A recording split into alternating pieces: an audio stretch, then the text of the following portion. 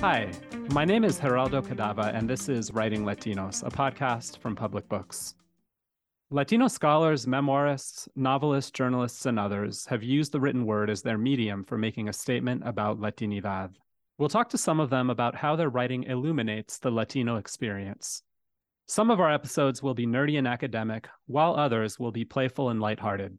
All will offer thoughtful reflections on Latino identity and how writing conveys some of its meanings.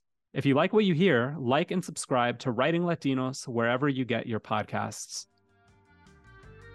Now for the show.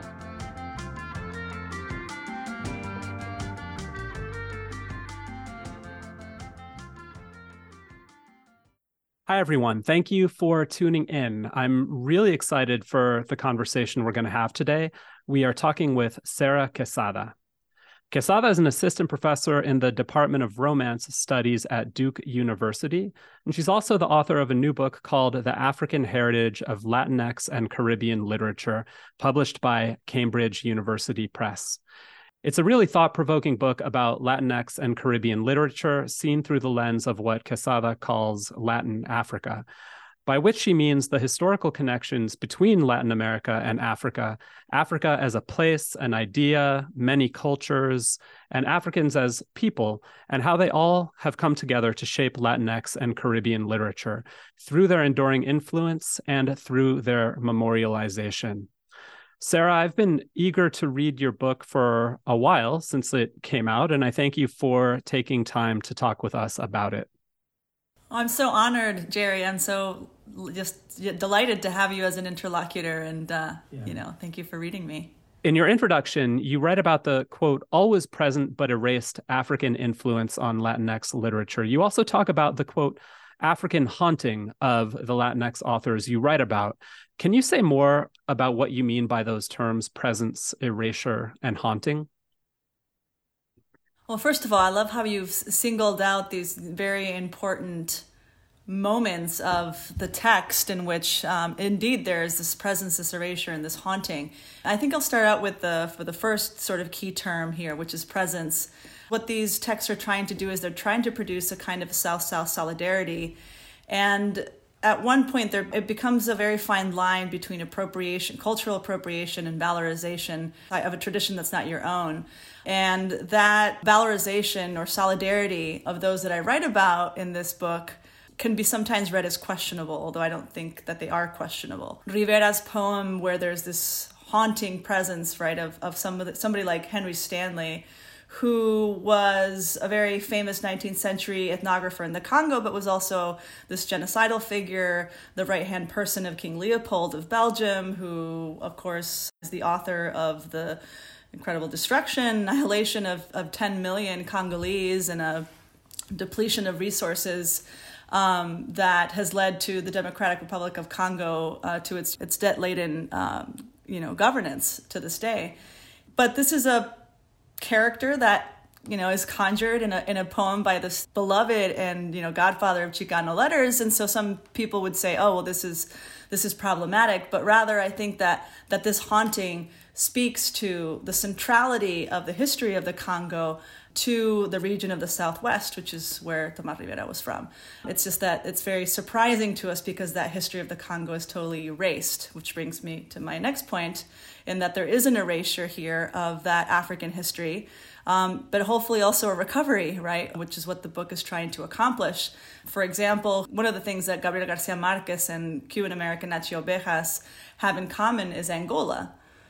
Right? I mean, Garcia Marquez is very obsessed with the Cuban-Angolan crucible of the Cold War era, goes to Angola, writes about it. It's a text that has not been translated into any other language, at least most of his chronicles of Angola, with the exception of one, Operation Carlota. But and in these chronicles, he traffics in exoticism in some ways, but Ovejas, on the other hand, calls this exoticism out. She criticizes the commodification of Africa. And in fact, of all of the authors that I write about in this book, she is perhaps the only one that is very critical about the ways in which Africa and its particularity has been dismissed. In your answer, you alluded to Rivera, Garcia Marquez, and ovejas. And just to make it clear to everyone, we're talking about Tomás Rivera, the Chicano author who is the author of Y no se lo tragó la tierra, which I think has been translated as The Earth Did Not Devour Him, correct? Right. Yeah, and we're talking about Gabriel Garcia Marquez, the famous Colombian author, and Achi Ovejas, the Cuban-American writer. And this was my next question, actually, because it's a kind of, to the uninitiated, at least, it's kind of an odd archive, these authors. And by odd, I don't mean perplexing. I mean unpredicted. I wouldn't have guessed it. So we're talking about a Dominican-American writer in Junot Diaz, who's one you didn't mention in your first answer, but Achi Ovejas, Gabriel Garcia Marquez, Tomás Rivera, and there's also Rudolfo Anaya. So it's a surprising group of writers to put in conversation with one another, seeing them through the particular lens of Latin Africa. And you say they're often described in homogeneous ways as Chicano exemplars or the famous magical realist Garcia Marquez. And I'm wondering how does your book invite us to see them instead? Well, so the short answer would be to see them as Latin African, right? Not necessarily as a category for race or ethnicity, but rather as a category of literary history. So Nacho Sanchez Prado said this about my book. He says that being able to essentially deterritorialize writers from this burden and marker of the ethnic into the cosmopolitan imaginaries is a very important vindication of their work, essentially because, frankly, it's borderline insulting to think of these writers, whether they're Chicano or Dominican American, as mere native informants, because they're so much more than that. Right, and I find them to be I find that this Latin African dimension is just one of the many ways in which they become cosmopolitan. Now, I want to be clear though that this category of Latin African does not replace Latinidad, nor is it an exhaustive historical category. But I think it is a category that in some ways nuances the conversation about the reach of Latinx writing. So, for example, I already mentioned Ovejas' novel Ruins, which is set in Cuba, actually uses Badagry, Nigeria, repeatedly. And so one might find it surprising to be reading a novel by a Cuban American set in Cuba that is also spending some time in Nigeria, right? But of course, Badagry in this case is used as a sort of a symbol to criticize the commodification of Blackness, not only in Cuba and its diaspora, but more in general in Latinx literature. Or Anaya, who you mentioned, it might seem strange to think about his connections to plantocracy, but there was a U.S. plantocracy in the Southwest where he was from, and that plantocracy is connected to the Congo in many ways. So these are the ways in which they become really more than, I think, these like sort of, especially in the case of Anaya, who's read usually as this folklorist, Chicano, sort of in ethnic studies, and what world literature perpetuates and circulates about him is this notion of him never really leaving the U.S. Southwest, right? Never leaving New Mexico, but he does indeed leave. So that's the sort of the Latin African connection I want to drive home. But I also want to say something about identity politics, just with regards to sort of what you called about what you termed sort of these expectations of how we group together these writers through this sort of Latin African lens. So this is not a book about race, right? This is really about a book about the exclusion of African history in Latinx studies. And also the irony that we want to formulate concepts about Blackness and of Blackness without Africa, in the same way that we want to formulate notions of Latinidad without Latin America. So this is really a book that explores how African history, and that's political history, cultural history, literary history, weighs and therefore haunts some of the stories that we tell ourselves about Latinidad. And it's my personal view that I really don't think that any author has to be of African extraction to be able to comment on how anti-Black bias affects the particular communities from where they are from. Whether you're Chicano, whether you're a Jewish white Cuban American who also identifies as queer, Colombian or Mexican. There's something, I see this trend happening currently. There's this sort of scary return to identity politics in which we want to pigeonhole authors to an identity, and that's seen as progressive when actually that's quite exclusionary. It's especially exclusionary of marginalized communities in the global South. Are you talking about this idea that we can only kind of write from our own personal experiences? Yeah, so I think that, for example, the fact that Tomás Rivera or Achi Ovejas are writing about Angola or writing about the Congo, and we look at that and view that with suspicion, should give us some pause.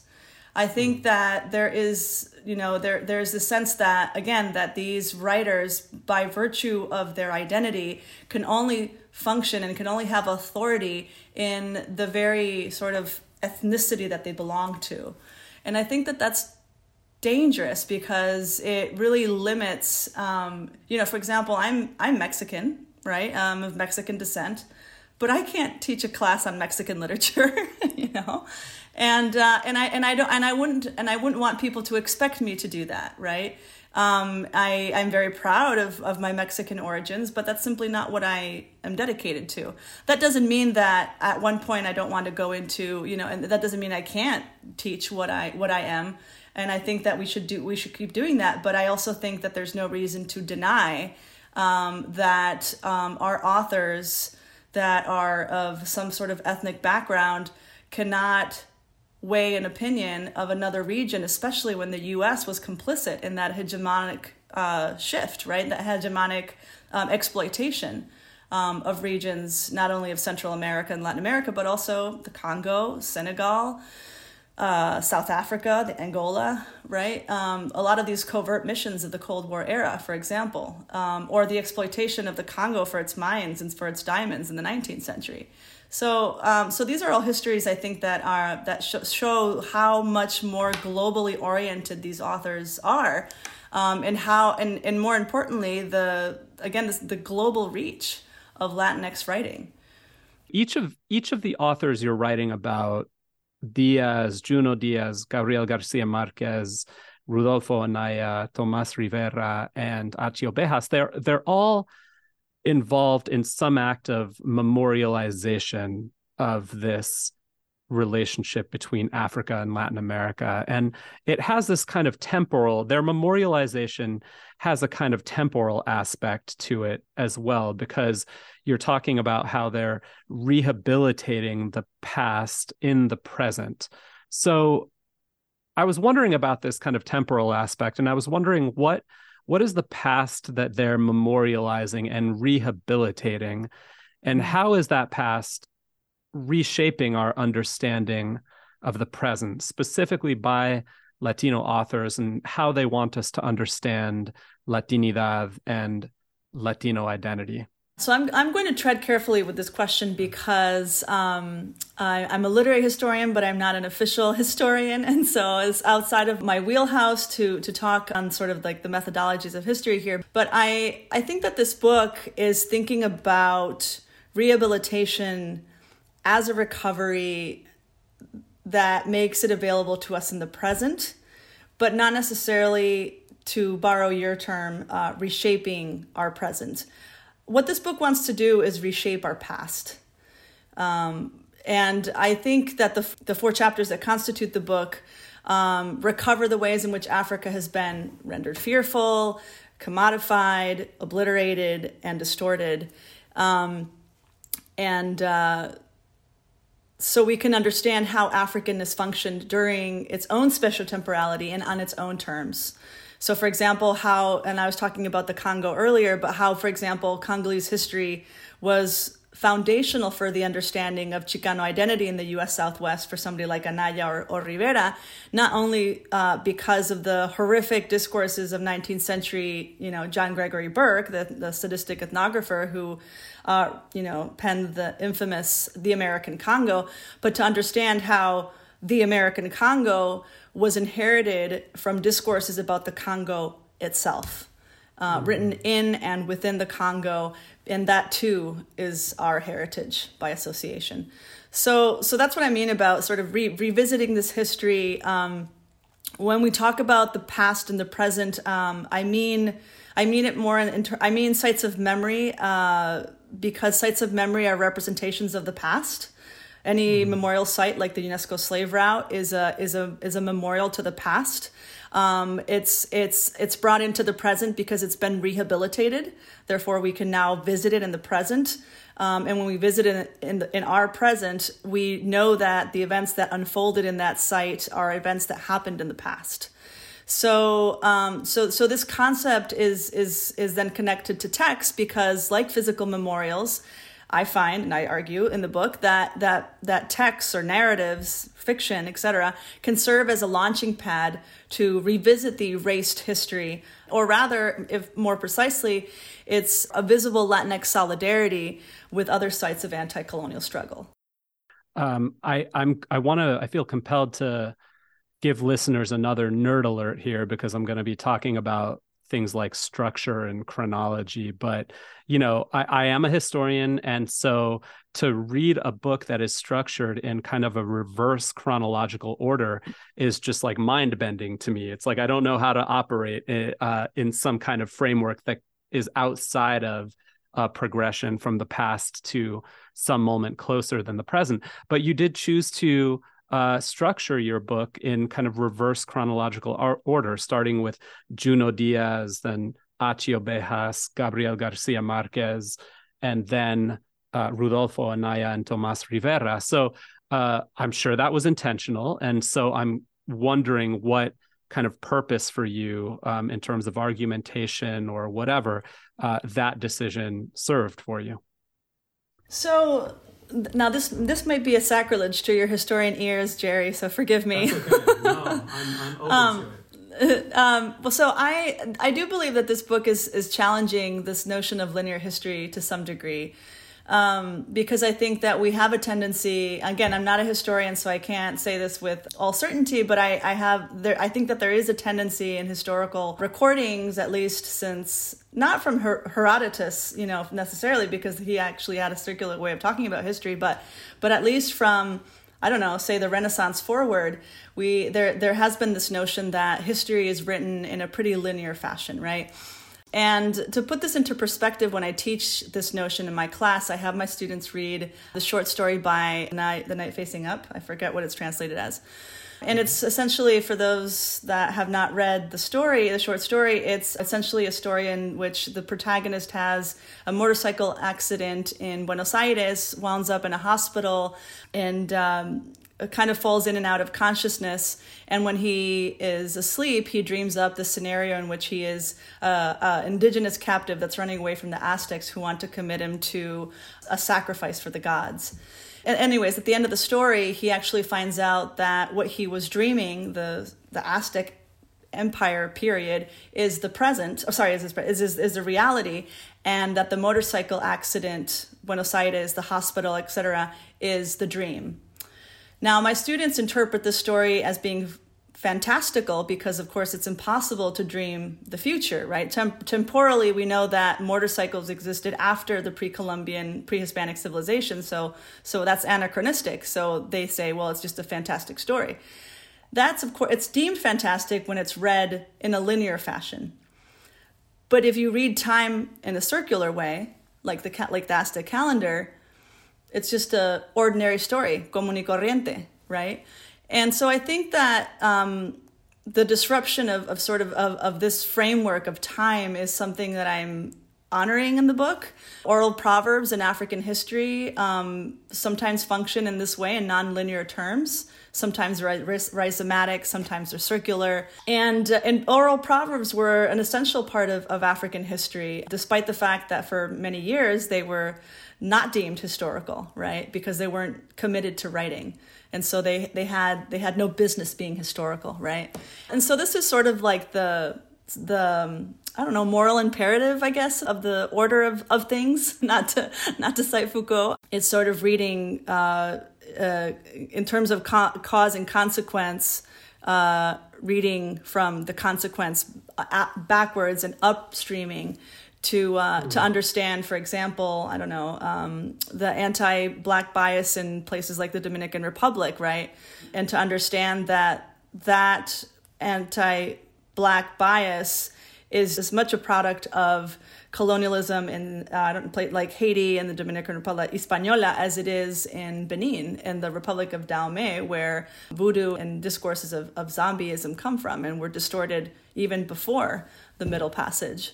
And so to understand that kind of discourse, you have to sort of begin from the present and upstream towards the now I forget which direction we're going. But anyways, yeah, back towards the past, exactly. Yeah.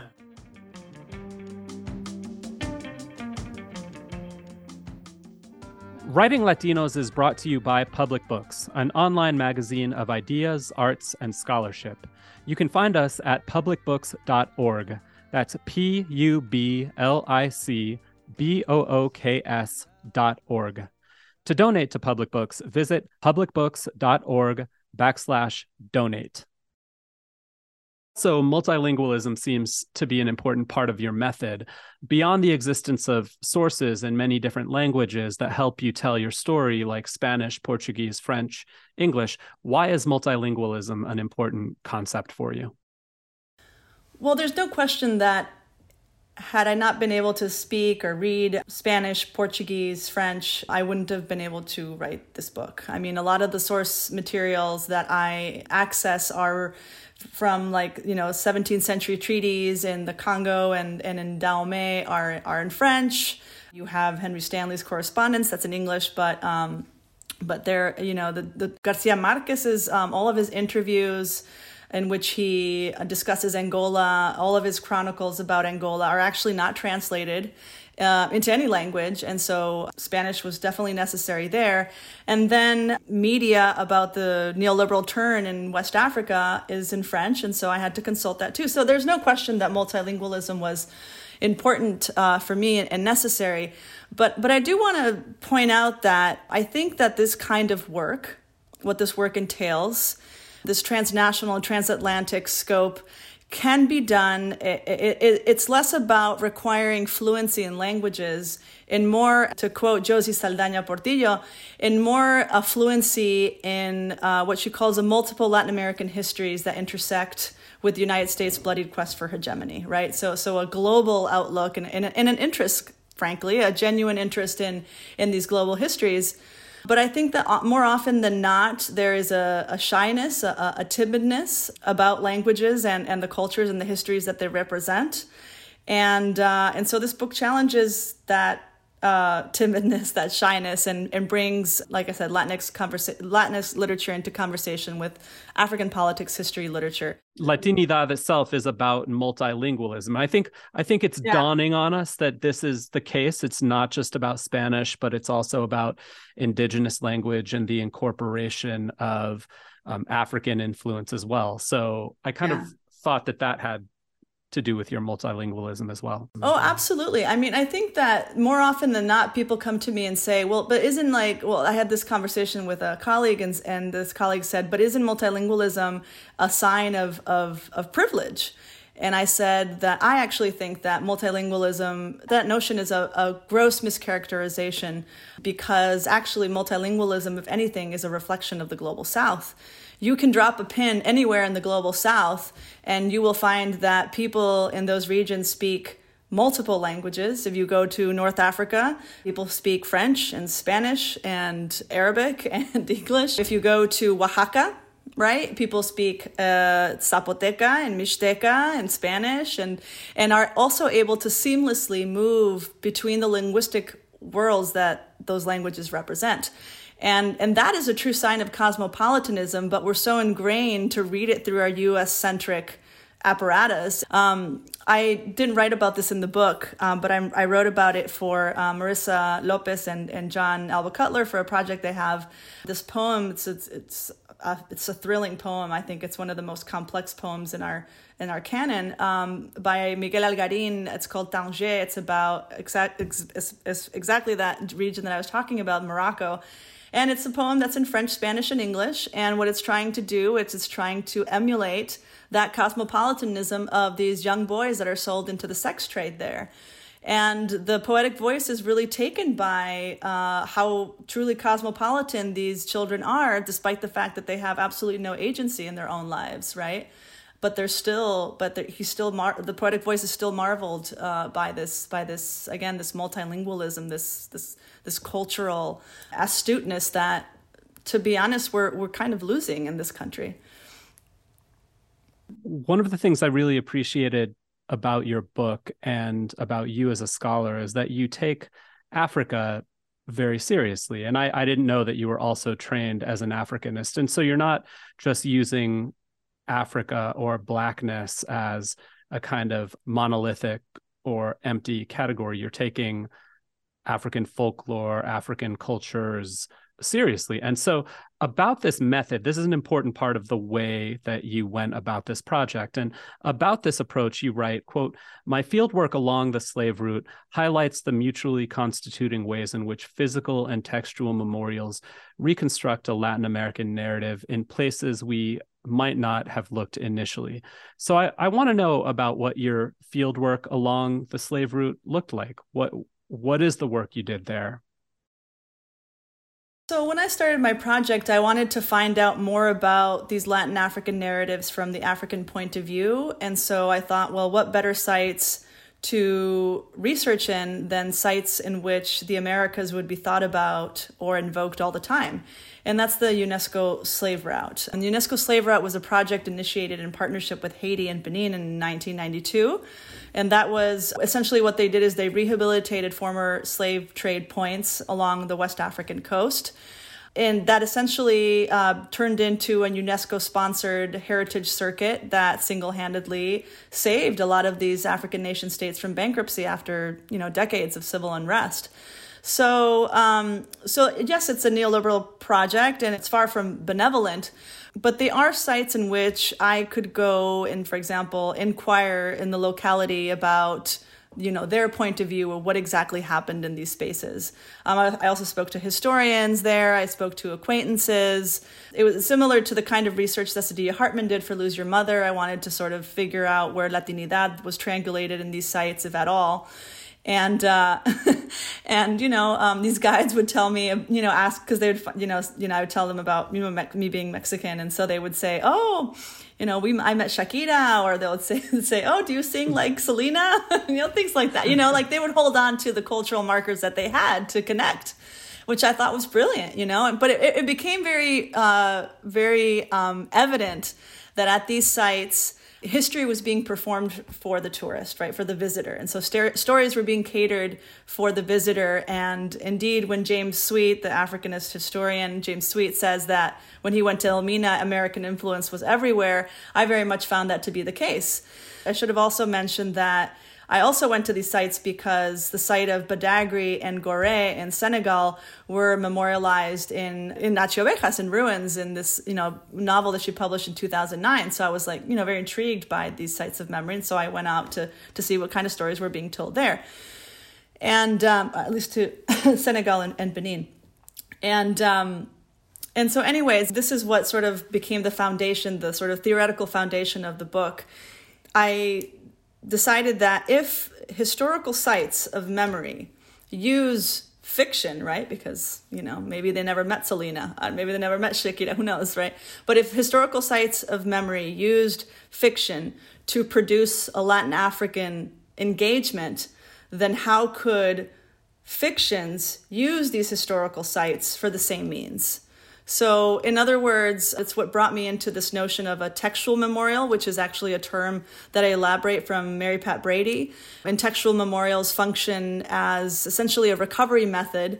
If you read a text spatially with pauses and contemplation, like you would a heritage site, and with a little help of the speculative, which I know I'm speaking to a historian, but, just mind, don't mind me and my speculative. So a little bit of the speculative, a little bit of sort of thinking about pauses and contemplation, and with informal interviews, all of these notions sort of produce a narrative that you can then compare to the text, because the text is also using these spaces in which you can contemplate and pause and use a little bit of the speculative to reveal lost traces of an African influence or an African engagement.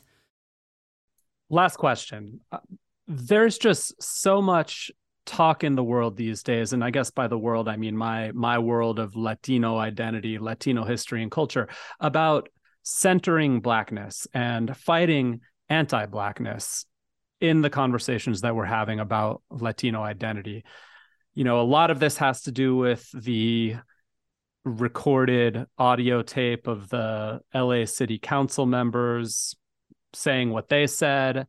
Some of it has to do with a recent proposal by the Census Bureau to collapse the race ethnicity question on the 2030 census, which has a lot of Afro-Latino organizations concerned. So I'm curious, your book is certainly intervening in these conversations, and it's dialogues with them, but it's coming at it from a very different angle, less about the kind of public spectacle of a scandal that needs to be addressed immediately, and more about just kind of fundamentally rethinking all of the things that shape us. So I don't know, maybe I just answered the question I'm about to ask, but I'm wondering how you see your book in dialogue with these kind of very public conversations about centering Blackness in conversations about Latinos. In the spirit of keeping it short, what I will say is that we have to remember that the U.S. is a hegemony, and as such, it's going to produce ideologies of supremacy, and U.S. multi-ethnic communities are not going to be immune from performing these discourses or appropriating them. I mean, you yourself in your work have said as much.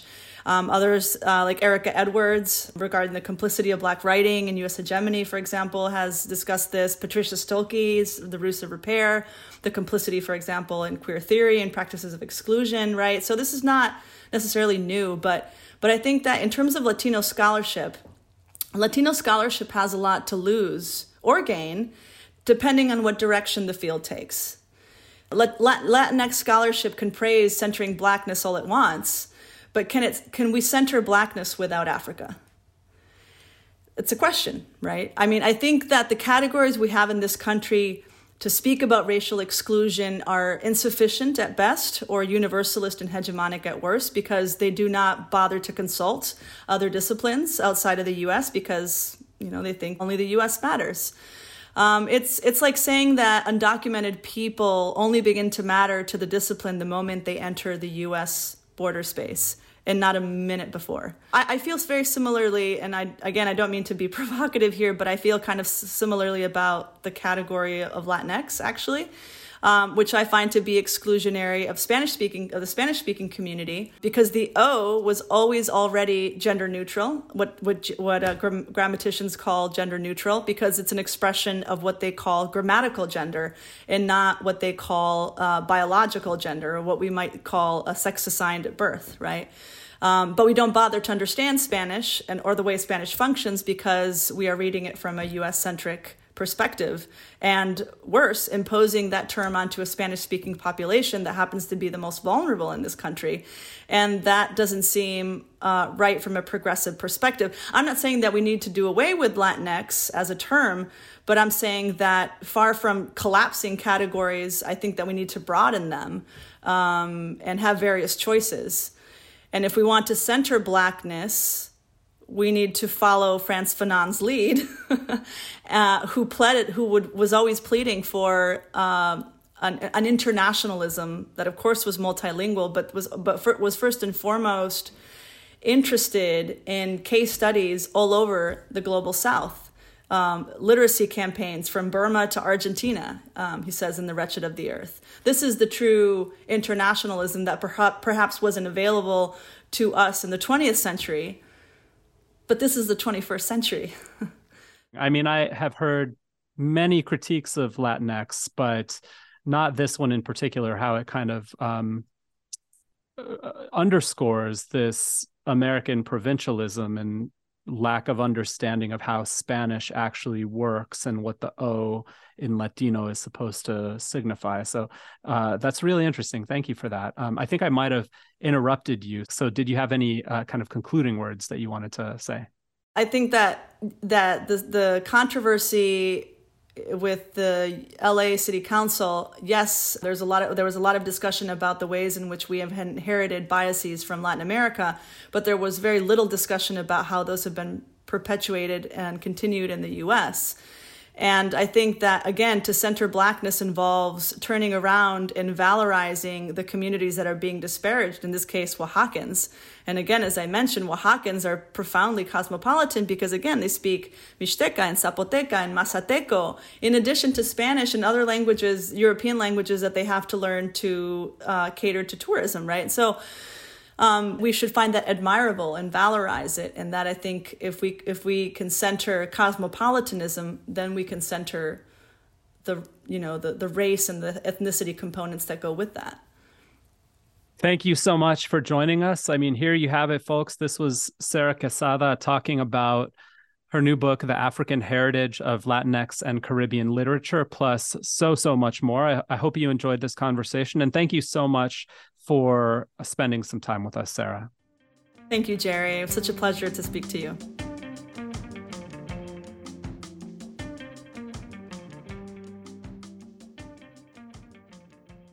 Thank you for listening to this episode of Writing Latinos. We'd love to hear your suggestions for new books that we should be reading and talking about. Drop us a line at geraldo@publicbooks.org. That's GERALDO @publicbooks.org. This episode is brought to you by Public Books. It was produced and edited by Tasha Sandoval. Our music is City of Mirrors by the Chicago-based band Dos Santos. I'm Geraldo Cadava. We'll see you again right here in 2 weeks.